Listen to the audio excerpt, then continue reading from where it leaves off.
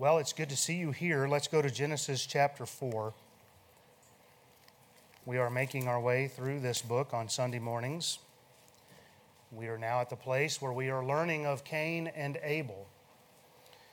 Genesis chapter 4, let's read verses 1 through 8. And Adam knew Eve his wife, and she conceived and bare Cain, and said, I have gotten a man from the Lord. And she bare again his brother Abel. And Abel was a keeper of sheep, but Cain was a tiller of the ground. And in the process of time it came to pass that Cain brought of the fruit of the ground an offering unto the Lord. And Abel he also brought of the firstlings of his flock and of the fat thereof. And the Lord had respect unto Abel and to his offering. But unto Cain and to his offering he had not respect. And Cain was very wroth, and his countenance fell. The Lord said unto Cain, Why art thou wroth, and why is thy countenance fallen? If thou doest well, shalt thou not be accepted? And if thou doest not well, sin lieth at the door. And unto thee shall be his desire, and thou shalt rule over him. And Cain talked with Abel his brother, and it came to pass when they were in the field that Cain rose up against Abel his brother and slew him. Our first week in this chapter, we considered Cain and Abel's parental upbringing. They were both raised to work. One was a farmer, one was a shepherd. They were both raised to acknowledge God, and here they are now bringing an offering unto the Lord. And we considered last week how even though we know how this account will end, if we don't get ahead of the text, then up until this offering day, it would have seemed like they were both on the right track. At first, I believe it would have been a blessing to Adam and Eve to see their two sons willingly bring an offering unto the Lord. They were both acknowledging God. They were both attending church, if you will. They were both bringing offerings unto the Lord. But come to find out, Cain's heart was wicked and far from God. Remember that this is about the offering and the offerer. Amen. God had respect unto Abel and to his offering, and God had not respect unto Cain and his offering. Hebrews 11:4 tells us, by faith Abel offered unto God a more excellent sacrifice than Cain. And so this has to be about both the offerer and the offering, because what you, and maybe who, we could say who or what you place your faith in will determine what kind of an offering you bring unto the Lord. Cain brings an offering of the fruit of the ground, while Abel brings an offering of the firstlings of his flock and of the fat thereof, which means that he brought the best of the best. Simply put, what makes these two sacrifices different? Abel brought a sacrifice of blood, and Cain did not. God taught Adam and Eve at the end of chapter 3 that the way to be made righteous with God is through the blood of an innocent sacrifice. Abel comes with blood, Cain doesn't.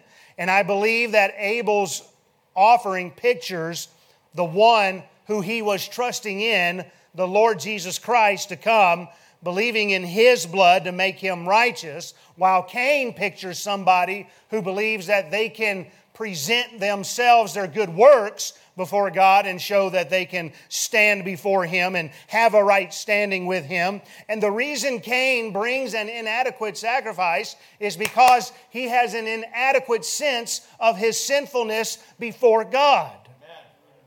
You see, Cain is like those who say, I'm really not that bad. He thinks he can still contribute to his salvation.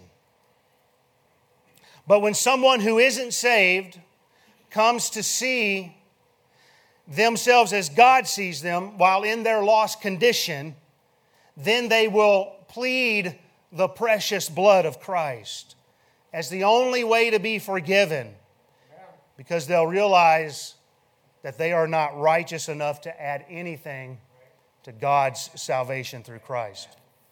Abel's offering of a lamb clearly demonstrates he's trusting in the one that his offering pictures, Jesus. That's who made him righteous. Hebrews 11:4 goes on to say, by faith, Abel offered unto God a more excellent sacrifice than Cain, by which he obtained witness that he was righteous. How was he made righteous? The same way you and I are, through Christ. Amen. Abel was trusting in the perfect, innocent, sinless Lamb of God to come. The only one who can take away the sin of the world. 1 Corinthians 5:7 tells us, for even Christ our Passover is sacrificed for us. Christ's blood is perfect blood, and sinners plunged beneath that flood lose all their guilty stains. So what or who are you trusting in today? Are you trusting in Christ alone for salvation, or do you still believe you are good enough to add something to Christ's sacrifice? Surely God would not have sacrificed His only begotten Son if there was some other way to be made right before God. And so we must trust in Christ alone. God wants you to come to Him, but you must come to Him by His requirements. God's nature is holy, and He must punish sin. And He has chosen to do that by pouring out His wrath upon Christ in your place. And only by coming through His perfect blood can we be made accepted. Ephesians 1:6-7, it says, to the praise of the glory of His grace, wherein He hath made us accepted in the beloved, in whom we have redemption through His blood, the forgiveness of sins, according to the riches of His grace.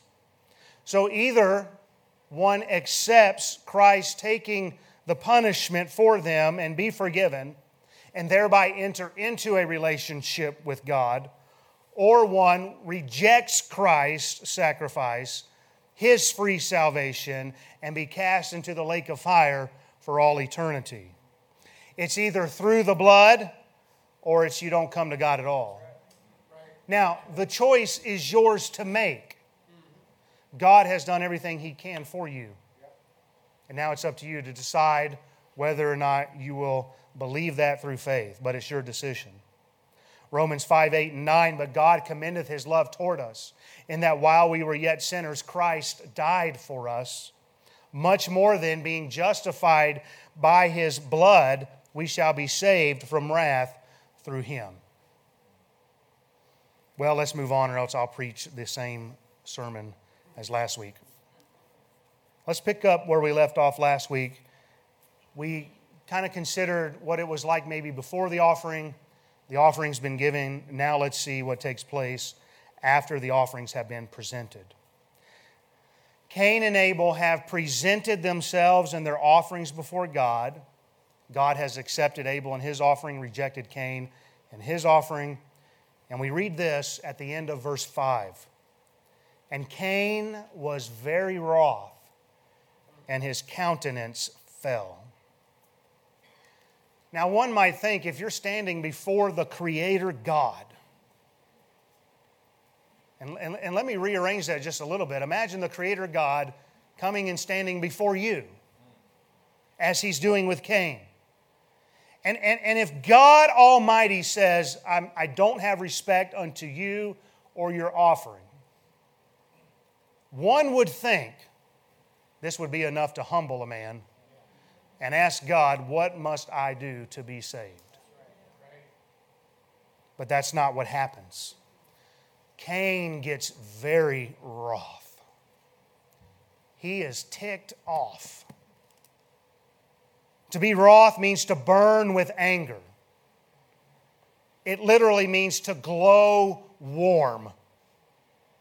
Cain is heating up on the inside, and it's causing his skin to redden.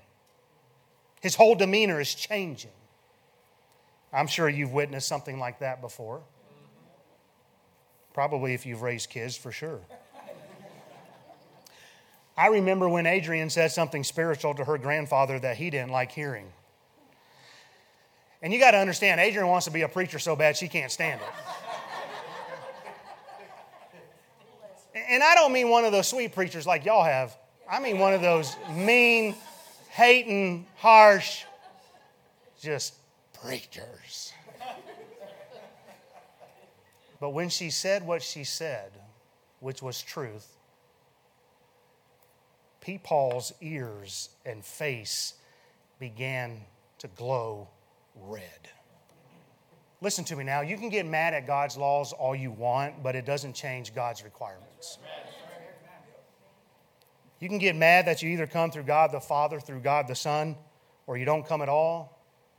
You can get mad at that all you want, but your anger will never change God's requirements. It doesn't matter how wroth one gets, this is an immutable law.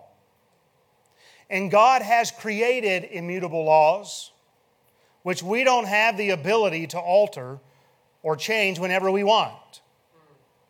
And no amount of anger is ever going to change that. You might believe that the law of gravity doesn't apply to you. You might hate the law of gravity. And you might decide, I can walk off the roof and not hit the ground. But I promise you, as you're falling towards the ground, you'll come to the realization that there is an immutable law of gravity upon the planet Earth. You'll know that gravity is still true. Now, did you break God's law of gravity? No. God's law of gravity broke you. And that's what God's laws are meant to do for us. In a sense, we don't really break them in that we can alter them, but we do violate them. And it is the impact of those laws upon our heart which is meant to break us. Coming to God on the merits of the shed blood of Christ is God's law. It is a spiritual law you will never circumnavigate, just like you can't circumvent the law of gravity. You either embrace it or you fight against it, but God will win in the end because it's His law and His requirement. Amen. The Bible is absolutely clear. If the Bible is clear on anything, it's this: salvation is in Christ alone. Amen. And who else could bridge the gap between God and sinful man other than God in the flesh, the Lord Jesus Christ? Therefore, you cannot come to God through your own path. Your law will never trump God's law. And if you think you can get to God some other way, you are insulting God and His Christ. Jesus was beaten to an unrecognizable bloody mess. They mashed a crown of thorns into His head. They nailed Him to a cross. And even after He was dead, a soldier with a spear came alongside and pierced His side. He endured God's wrath for you, and yet people today can so flippantly say, there's got to be more than one way to God. No, my friend. After all that Christ endured, there's no way that you should be able to look at Christ and say, well, thanks for going through all that agony, but I think I can get to God some other way. I don't need you to get to God. As I said earlier, you can rest assured if there was some other way, then God would have chosen a different way. Galatians 2:21, Paul said, I do not frustrate the grace of God, for if righteousness cometh by the law, then Christ is dead in vain. In other words, there's only one way. Amen. Jesus said in Matthew 7:13 and 14, enter ye at the strait gate. For wide is the gate, and broad is the way that leadeth to destruction, and many there be which go in thereat. Because strait is the gate, and narrow is the way which leadeth unto life, and few there be that find it. And I'm starting to preach it all over again, aren't I? I don't know why I can't get off this thought right now, but listen, God wants somebody in here to know. It's not about you. It's not about your efforts and your works and your goodness. And boy, I hope. And listen, God paid the price for you. And He said this is the only way. Don't fight it. Don't get mad at it. You being angry at it won't change it. Well, back to our text here. What is it about God's salvation that causes such anger? What is it that makes people so upset about the message of Christ? Why wouldn't a lost sinner rejoice that Christ has willingly paid their sin debt, and all they have to do is place their faith and trust in Christ's death, burial, and resurrection? You would think that message would be embraced the world over. But it's not. We want to add things like our works and our baptism and our church membership. The message of Christ is a great message. Amen. By the way, gospel means good message. Amen. It's good news. There's no better news than God made a way through Christ for us to be reconciled to Him, have our sins washed away. And yet it is the same message which generates more hate than any other message on planet Earth. Why? Contextually here in Genesis 4, it's because people feel their misguided, inadequate offerings ought to be accepted by God. In their pride, the idea of their good works being unacceptable for salvation is offensive. And they get mad at God. They still believe they have some amount of righteousness to offer God. Titus 3, 5, and 6. I don't know that it can be any clearer, church. Listen, please. Not by works of righteousness which we have done, but according to His mercy He saved us. Amen. By the washing of regeneration and renewing of the Holy Ghost, which He shed on us abundantly through Jesus Christ our Savior. Amen. So Cain is now very wroth. And the Lord asked Cain in verses 6 and 7, "Why art thou wroth, and why is thy countenance fallen? If thou doest well, shalt thou not be accepted, and if thou doest not well, sin lieth at the door." As we observed while in chapter 3, when God asks a question, He is not seeking for information. He already knows. He wants the person He's asking the question to come to the realization of something. He wants them to see their condition. And I want you to get this. This is so precious here. Brother DeGarmo mentioned this in Sunday school. But do you see how God takes a personal interest in Cain? Amen. Listen, this is so good. God comes down and speaks with Cain. God is interested in your life. Hey, God doesn't just love the human race, but God loves you individually. Isaiah 1:18, "Come now and let us reason together, saith the Lord. Though your sins be as scarlet, they shall be as white as snow. Though they be red like crimson, they shall be as wool." Isaiah 43:26, "Put me in remembrance, let us plead together." Micah 6:2, "For the Lord hath a controversy with His people, and He will plead with Israel." God is trying to reason together with Cain. God is giving Cain the opportunity to humble himself and admit his sinfulness and go on to do well by God. And in this, I believe we see the patience and long-suffering of our God. 2 Peter 3:9 tells us that the Lord is not slack concerning His promises, as some men count slackness, but is long-suffering to us word, not willing that any should perish, but that all should come to repentance. Now, I want you to notice God places the entire problem upon Cain. "Why art thou wroth? Why is thy countenance fallen, if thou doest well?" Cain, would you just consider that this has all been your decision? God is never the problem. No matter how mad Cain gets at God, God did not do anything wrong. And no matter how mad Cain gets at Abel, Abel did not do anything wrong. Cain has no one to blame but himself. Therefore, he has no reason to be upset at God or his brother. Cain is the one who prepared the offering.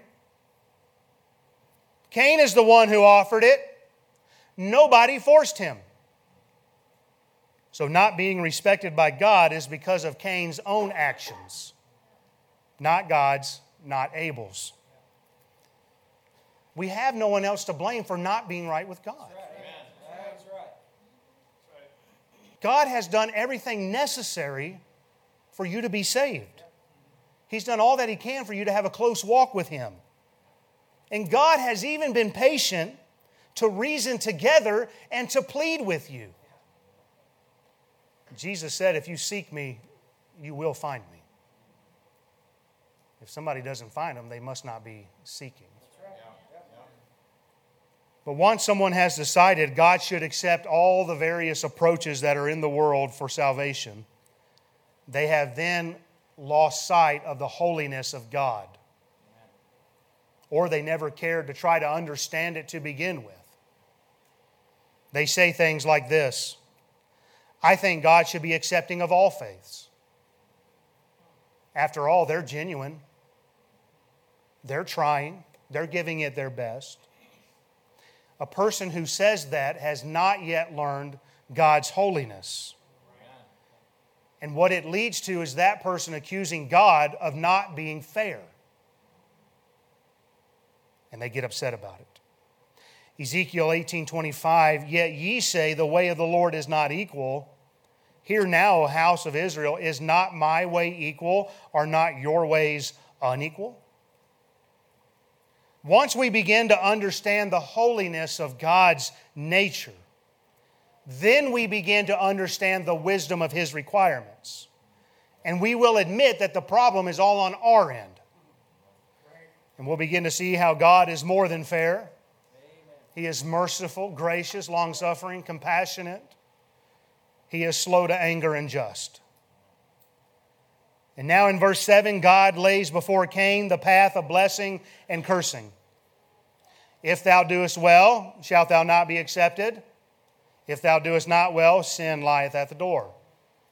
Deuteronomy 30:19, I call heaven and earth to record this day against you, that I have set before you life and death, blessing and cursing. Therefore choose life. God has done everything for you to come to Him, but He will not force you. The decision is yours. Your decision about God's requirements will be the greatest decision you ever make upon this earth. It is the most serious. It carries the most weight. You say, what's so big about it? Eternity hangs in the balance of your decision about who Christ is. And it's never God who keeps you back. John 5:40, Jesus said, and ye will not come to me, that ye might have life. It wasn't Jesus refusing to go to the Pharisees. It was them refusing to come to Christ. Matthew 23:37, O Jerusalem, Jerusalem, thou that killest the prophets and stonest them which are sent unto thee, how often would I have gathered thy children together, even as a hen gathereth her chickens under her wings, and ye would not. Jesus said, I would have done it for you. And all God wants Cain to do is follow His requirements. This is well-pleasing in the sight of God. God wants Cain to repent and come to faith through the blood. And that's all God wants from you. And then God will accept you and you'll be made righteous. God comes to you, but will you respond? God is ready to take your sins away, but if you refuse His requirement, then sin lieth at your door. Or I would put it this way, you are yet in your sins. How many sinners have perished because of their own prideful refusal to submit to God's requirement. I don't believe that. I don't think that's true. I don't think it should be so narrow. I don't think God should be so closed-minded. Well, you're being upset at it doesn't change it. God says at the end of verse 7, and unto thee shall be his desire, and thou shalt rule over him. I won't get into this much here, but perhaps Cain believed that his birthright was at stake. Birthrights in those days were a big deal. That's a whole other thing. But Abel was righteous. There was no danger of Abel taking away the birthright. But Satan will play with our minds and plant thoughts. So God assures Cain, if thou doest well, then the anger you have towards your brother, it will cease, and he will continue to respect you as the firstborn elder brother, and you shall rule over him. Well, we see God is patient. God is calm. God tries to reason with Cain. But we find in verse 8, there was no getting through to Cain. There was no lessening of his anger because Cain is a wicked man. And Cain talked with Abel his brother, and it came to pass when they were in the field that Cain rose up against Abel his brother and slew him. Proverbs 14:7 warns us, he that is soon angry dealeth foolishly. Proverbs 29:22, an angry man stirreth up strife, and a furious man aboundeth in transgression. Proverbs 22:24, make no friendship with an angry man, and with a furious man thou shalt not go. I got to hurry. We might say more about verse 8 next week, but Cain here commits the first murder. He refuses to bow before God and his requirements, and we see how rapidly sin can lead us away. But in closing this morning, the point that I want to leave you with from this verse is that religion always wars against grace. You'll see this again in Genesis through the birth of Ishmael and Isaac. Ishmael was the son of works. Isaac was the son of promise. Ishmael was a result of not trusting God. Isaac was the result of placing faith and trust in God. Just real quick, if you're unfamiliar with the account, God promised Abraham and his wife Sarah that they would have a son. Time went by, they began to doubt God's promise, and so they decided they could help God out. Sarah says, Abraham, why don't you go unto Hagar, my handmaid, and rise up God's promised seed through her? Well, as Ishmael and Isaac grew, Ishmael began to oppress Isaac. And the Apostle Paul uses these two sons as an allegory between law and grace, works and faith.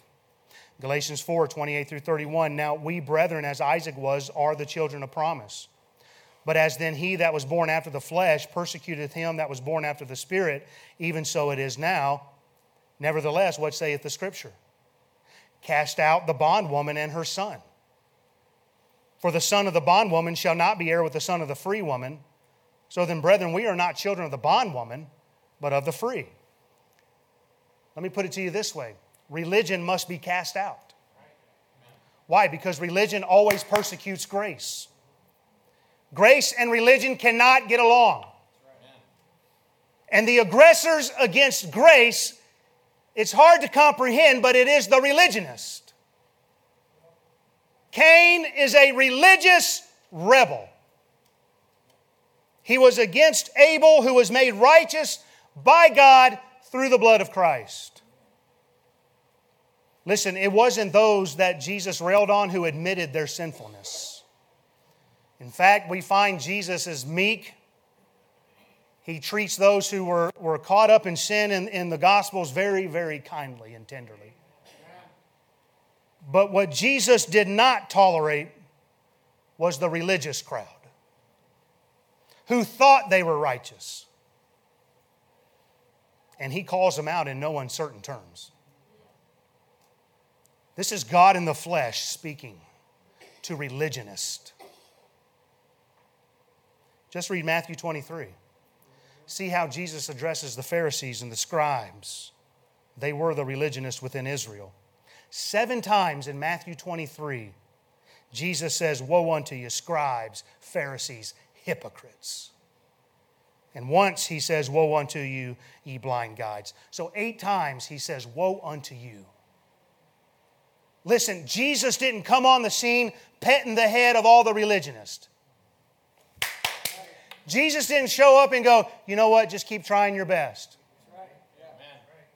All roads lead to me, just keep doing what you're doing.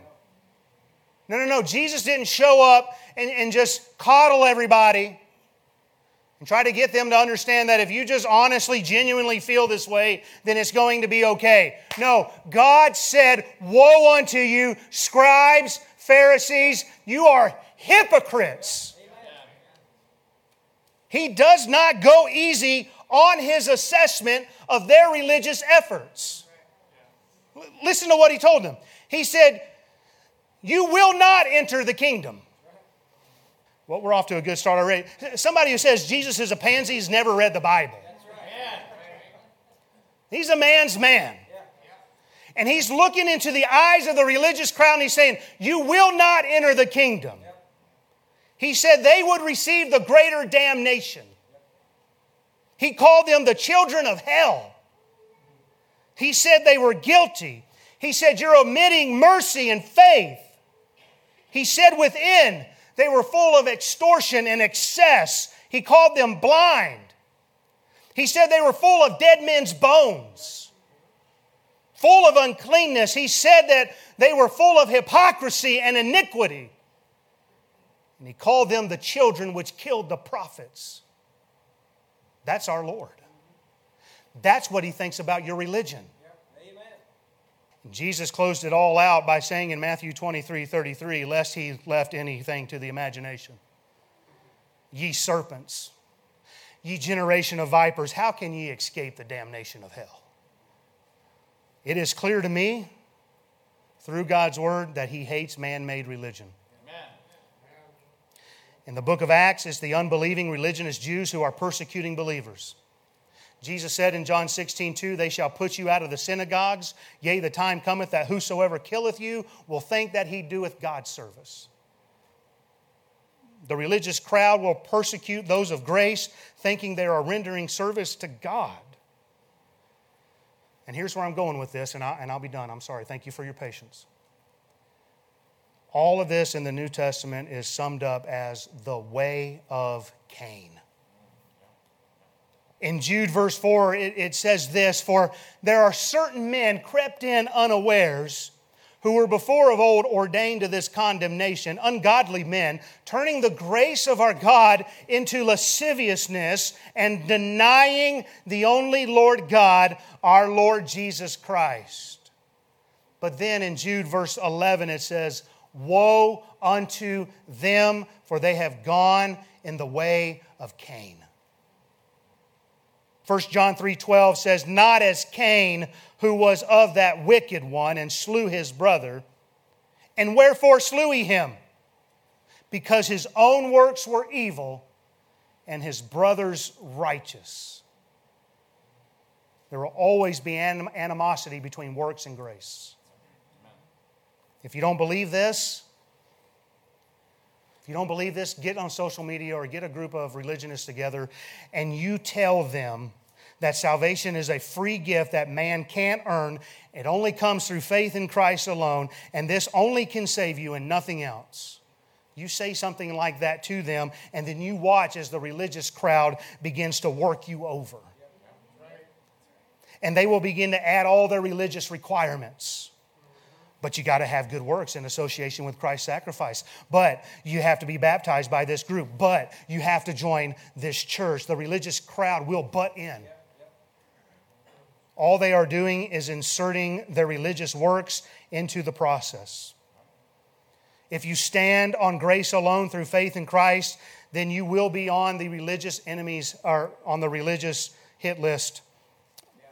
Hold on, this is not coming out right, but I think you know what I'm trying to say. If you stand on grace alone through faith in Christ, then you will be on the religion's hit list.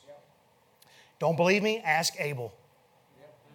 Wherefore slew he him? Because his works were righteous. So as much as I didn't intend to this morning, I need to close with the same question I did last week. What are you trusting in? Your own works or God's grace? Are you still trusting in religion or faith in Christ? If you're still outside of Christ, then it isn't God's fault. It's your fault. Everything has been prepared. The way has been made for you. You just need to submit to God's requirement. And no amount of frustration will ever change this. Maybe it's time for someone here today to cast out religion. Embrace Christ. If that's you, then after I pray, I'm going to ask you to come and let us show you from the Bible how you can know Christ as your Savior. Would you pray with me, please?